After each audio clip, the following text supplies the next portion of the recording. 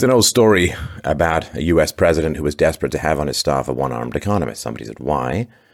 He said, so I can finally have an economist standing in front of me who's not going to say, on the other hand. Now, this, of course, is where the Me Too movement is now. There have been some positive aspects, of course, the rooting out and bringing to light predation upon women by men in power, and that has been welcome and long overdue. On the other hand, there is a spate of pretty wild allegations floating around that seem to be like random lightning strikes on the hearts, minds, and futures of men, and that's making men just a little bit jumpy. And I kind of want people, particularly women, to understand that your experience of all of this may be slightly different from men's, and if you want men's help, which of course is what's being asked for at the moment through the mentoring request programs or the mentoring request tweets put out by people like Arianna Huffington, please men, mentor women. Well, here are some of the risks that you need to understand. You can use your famous female capacities for empathy to understand where men are coming from when they're a little bit jumpy about this kind of stuff. So, the problem of what goes on in unverified ways without physical evidence behind closed doors, and it becomes word against word, the he said, she said problem, has been foundational to civilization ever since human beings struggled to develop a conscience. And the fact that a woman can accuse a man of sexual predation, of sexual assault, and now, of course, it's been redefined down to the point where it's like hands on knees and hands on shoulders and so on. It makes me uncomfortable, where there's no physical evidence of any abuse or trauma or violence, and you can't do a rape kit for the hand on the shoulder.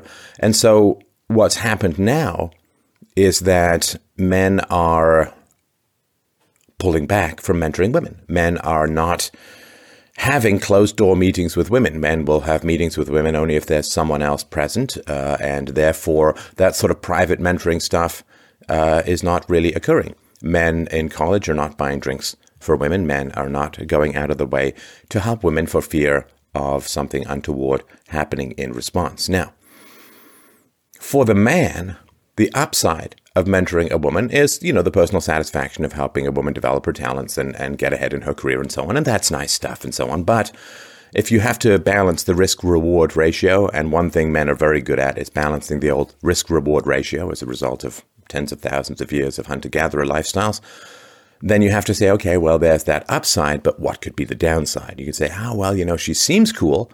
She seems like she's fine. She seems like she's not going to take anything the wrong way, but you never know. Men have been scanning these sort of before and after pictures of women who go to these social justice warrior indoctrination camps, loosely termed modern universities, where they pay you to scoop out any vestiges of Western civilization and replace it with the hysterical command that if you can't control your own emotions, somehow it gives you the magical legal right to control everyone else's actions. They look at these before and after pictures and they say, well, these women seem pretty cool before they went to university, but as the old Eddie Murphy routine about Mfufu goes, she's going to get around a bunch of American feminists and is going to be convinced that every time a man had garlic breath in her direction, something terrible has occurred. So she might change down the road. Now, the way that this he said, she said problem was solved in the past was through a ruthless and relentless patrolling of sexuality prior to marriage. And this, of course, is why there were chaperones. Everyone thinks that there were chaperones just because the man was going to get all handsy-grabby, but also there were chaperones in case the woman cried a false allegation. There would be somebody there to correct the record and prevent it from escalating further. So there were chaperones. Then, of course, there were relentless social controls over sex before marriage. Because once you were in marriage, right, once the man had signed up for a lifetime of providing 90% of his income to a wife and children, and once the woman had signed up for the protection and sexual access granted to the man of marriage, and marriage is the safest place for women to be in the West, certainly far safer than out and about with the random junk of one-night stands, and just as college campuses are safer for women to be than in the general population. But once you had signed up for marriage, then the he said, she said stuff became less relevant. And so that was like, now they're married. Now we don't have to worry about the he said, she said stuff because there is sexual access in marriage, and there are resource transfers in marriage. Now, that may seem cold, that may seem brutal, but given what's happening with false allegations these days, it may have been the best solution available at the time. Now, so the challenge now becomes this.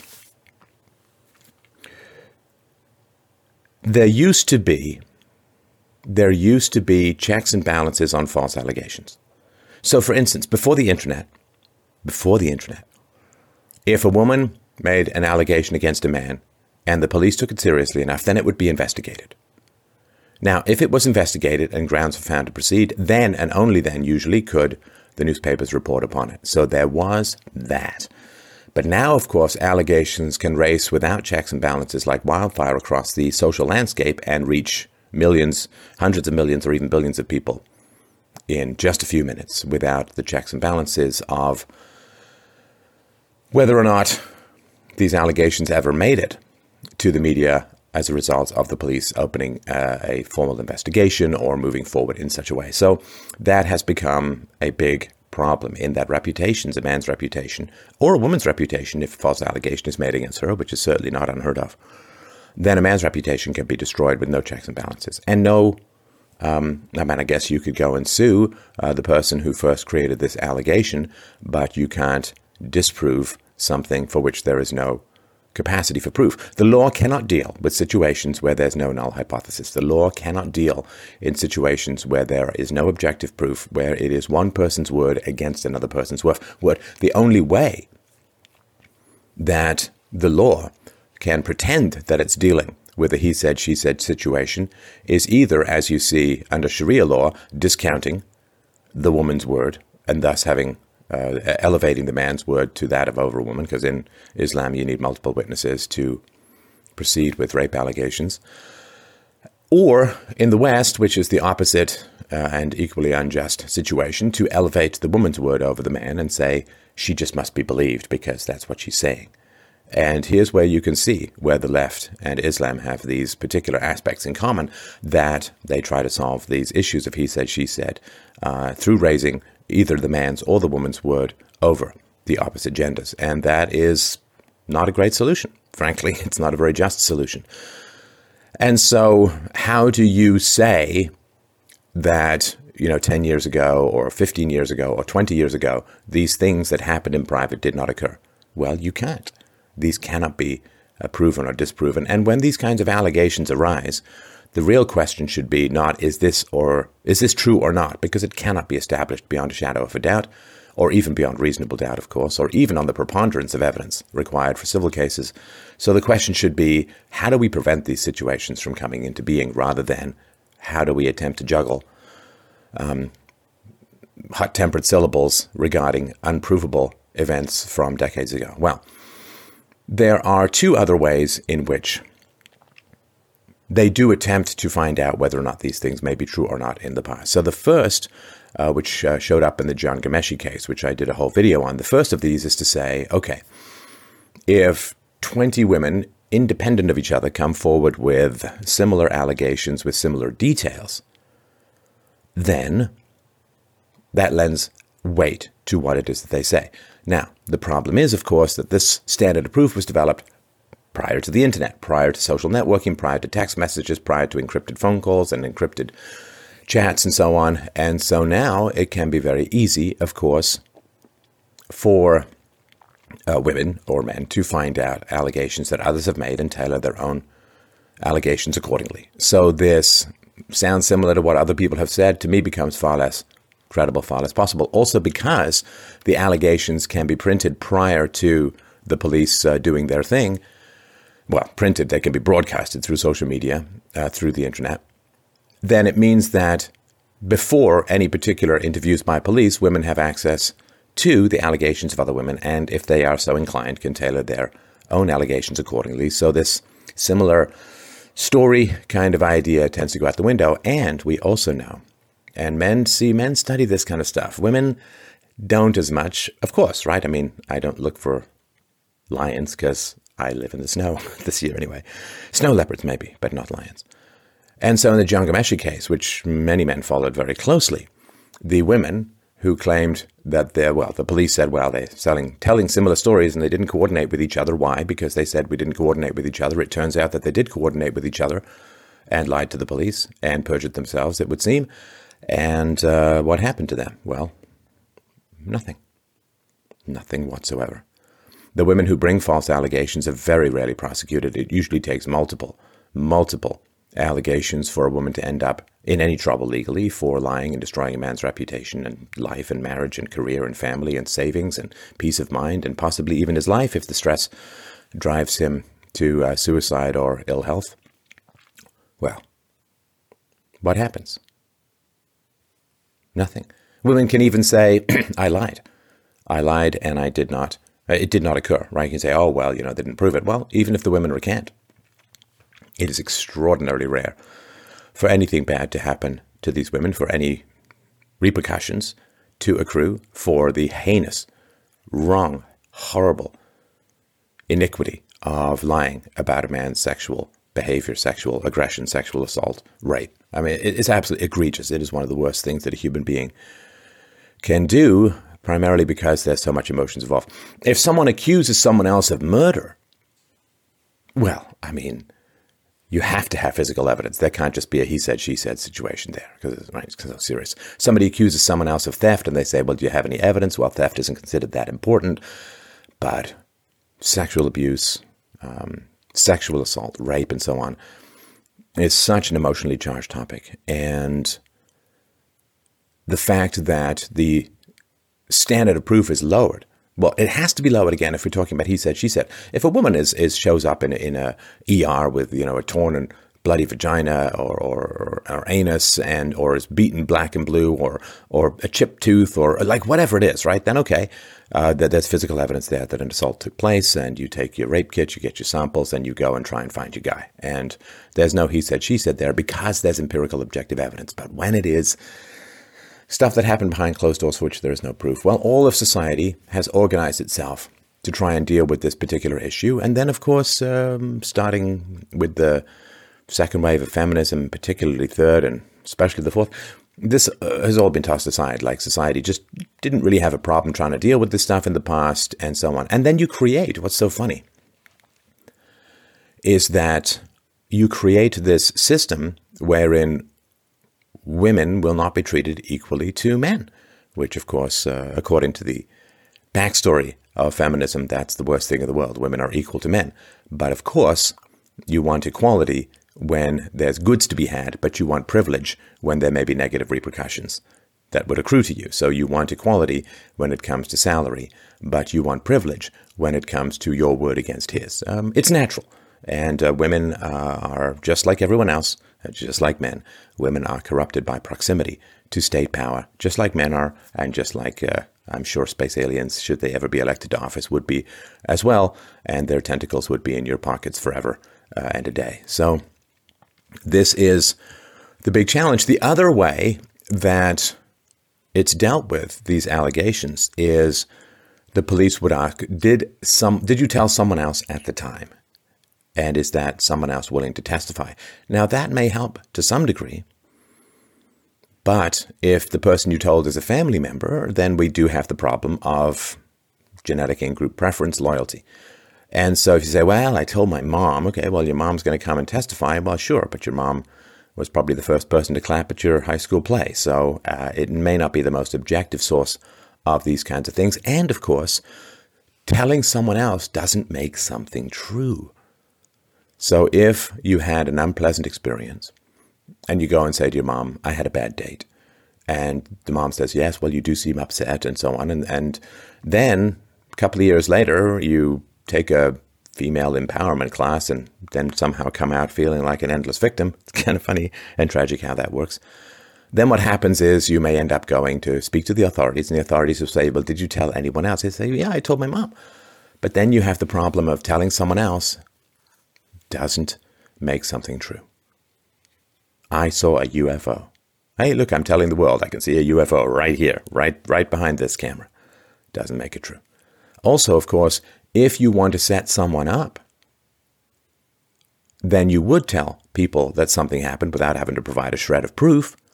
And then those people would say, yes, she did tell me, but if it was a setup, then it's a big problem. So these are the costs of taking sexual morality out of the social sphere. And these costs have escalated because we have depressed the costs of sexual irresponsibility through the welfare state, through endless programs to support single mothers and so on, and through free health care for the sexual addicts, endless parade of STDs, sort of like rats coming off a Middle Eastern ship in Europe in the 12th century. And we have suppressed the costs of sexual irresponsibility, and therefore the costs are going to accrue to something else. So yeah, men don't want to have meetings with women alone. Men don't want to mentor women. And this is the cost. Because if the woman goes straight to the police, then at least something can be done in the moment.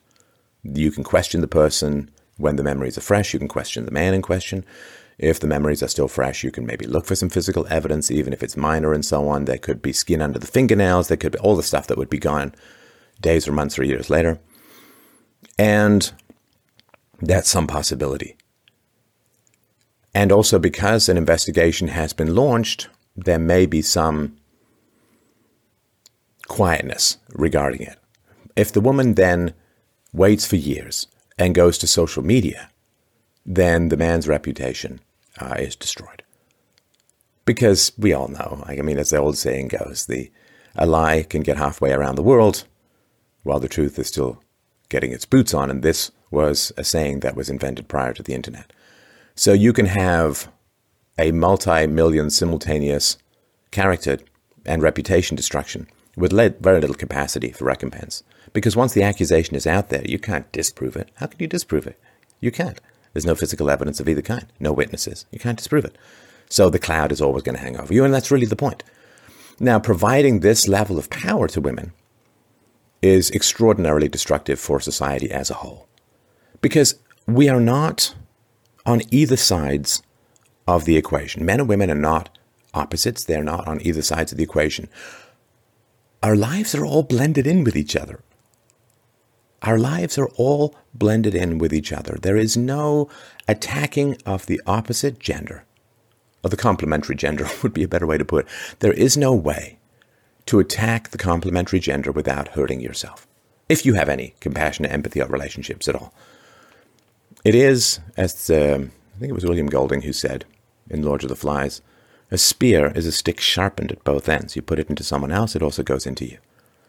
So, if you're a mother with sons, the fact that women have this kind of power to destroy lives is not good for you. If you care about your sons, if you have brothers, if you have a father, if you have a male friend, if you have any man in your life who you care for, giving this level of power to destroy lives with zero accountability or close to zero accountability is not good for you. If you have a daughter, if you have a mother, if you have a sister, if you have an aunt, if you have a niece, the state handing this kind of power to women. When women have this kind of power, then ideologues will seek to attach themselves to women in order to exercise this power against their enemies. They will fasten upon this power, the holders of this power, which is the women, which means that women become attractive targets to be manipulated by ideologues, to be weaponized against the enemies of the ideologues. And in general, it's socialists, communists in particular, leftists as a whole, who are weaponizing women against men. And of course, what that does is it means that men and women are suspicious, men and women don't get together, men and women are more rare to get married and more rare to have children. And that means we're kind of a very soft genocide in a way. And that is chilling, or should be chilling, for everyone involved. So rather than trying to deal with the symptoms, let's look at the source of the problem. Let's allow for nature to reallocate the true costs of irresponsible sexuality to the participants. You get pregnant? Well, it's up to your family and up to your charity and up to you to deal with it if you get pregnant outside of wedlock. If you have an STD, well, I'm sorry, that's a voluntary illness to a large degree, and that means that you've got to pay the bills. And you'll be amazed. You know, there was a study that was done wherein when the hospital or a government agency no longer paid the costs for circumcision, a couple of $100, circumcision went down enormously. You'd be amazed at how sensible people can get when the costs of being not sensible accrue to themselves directly. Stefan Molyneux, Free Domain Radio. Thank you so much for watching and listening. Please don't forget to help out the show at freedomainradio.com/donate.